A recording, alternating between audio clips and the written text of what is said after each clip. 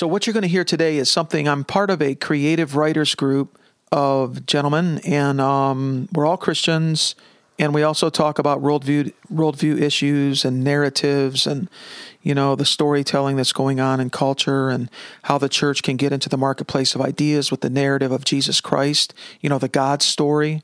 And so we have this private app that we use to communicate, and I'm going to share with you now an actual recording of something that I shared with them on this theme of persecuting demons. Yes, I said, you heard that right.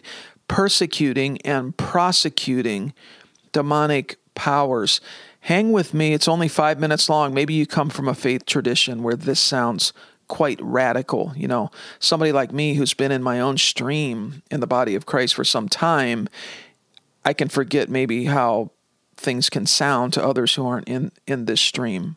It is high octane in its perception. I believe that. It is like Jesus coaching us up, learning how to advocate before the throne of grace. Let me get to it. It's 5 minutes long. This is an actual recording of my contribution into a dialogue that I initiated. Got some good responses back. I'm not airing that, but I'm going to play for you now what I recorded and sent to them. Here it is.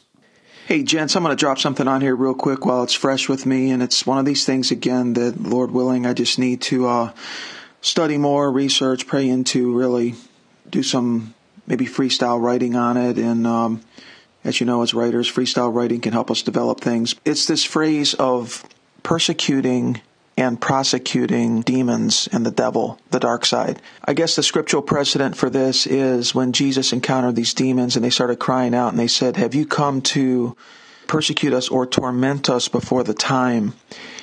And I just think that we need to have a prosecutorial edge with the devil. We have to know the case. We have to know the law.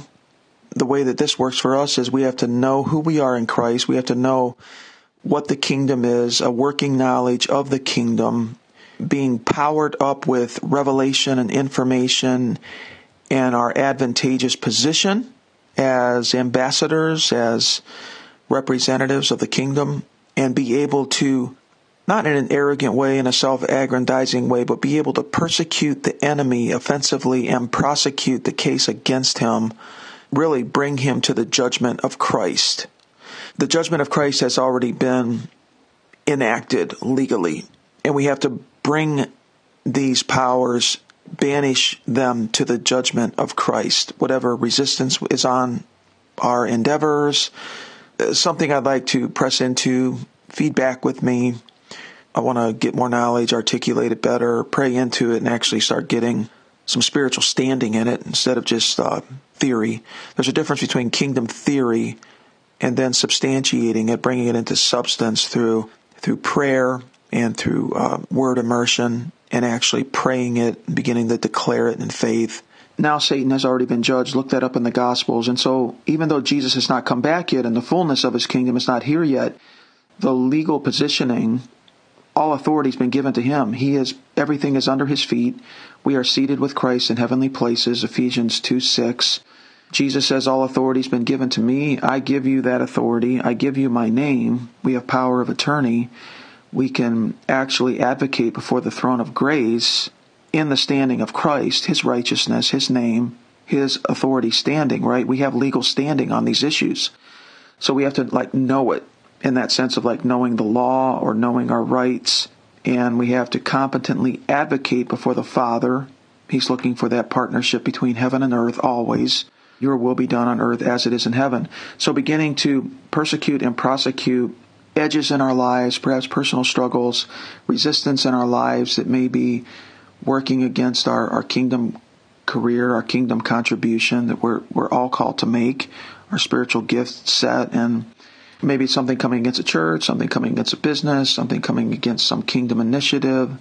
Yeah, becoming more prosecutorial in our prayer, right? More legal, having that mindset. I'm just really drawn to these concepts. As an example, even from Jesus' ministry of legal standing in prayer, when he looked at that woman who was bent over, it says, with a spirit of infirmity for 18 years, and he said, this is a daughter of Abraham.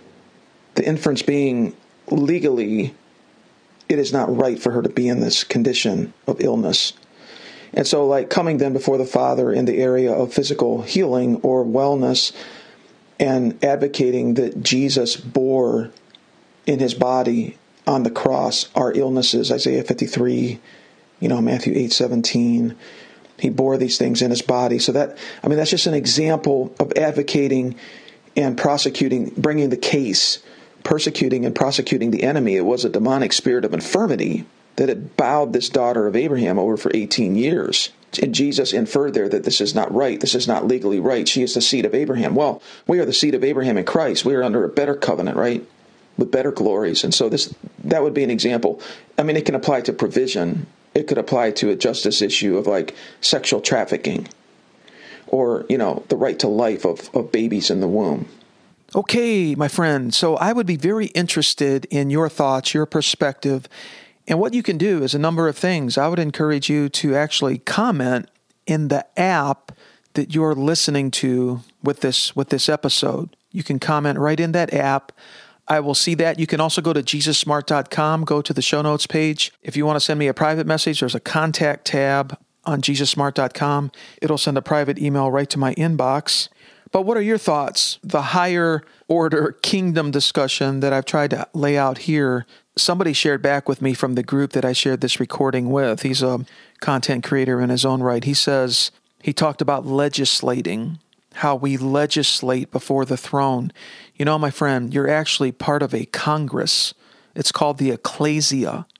This is a higher order perception and understanding of what Jesus meant when he said, I will build my ecclesia, but it's a legislating body of ambassadors of God, really, who pick up the sentiment of God, the heart of God, the mind of God, and are able to pray and worship and communicate and step out in faith as salt and light into the world around them, a legislating body of ambassadors.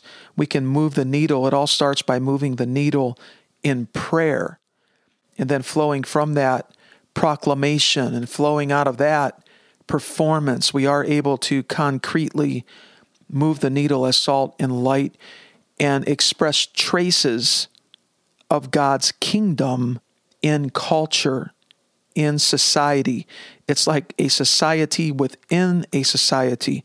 The society of Jesus, the city on a hill, is able now to give witness to the coming fullness of the kingdom, Christ's coming, the new heavens and the new earth, the heavenly Jerusalem coming down. That's a real witness of Jesus, a real witness of his kingdom. So I would love to hear from you if you have any thoughts. To learn more about the podcast, you can go to JesusSmart.com.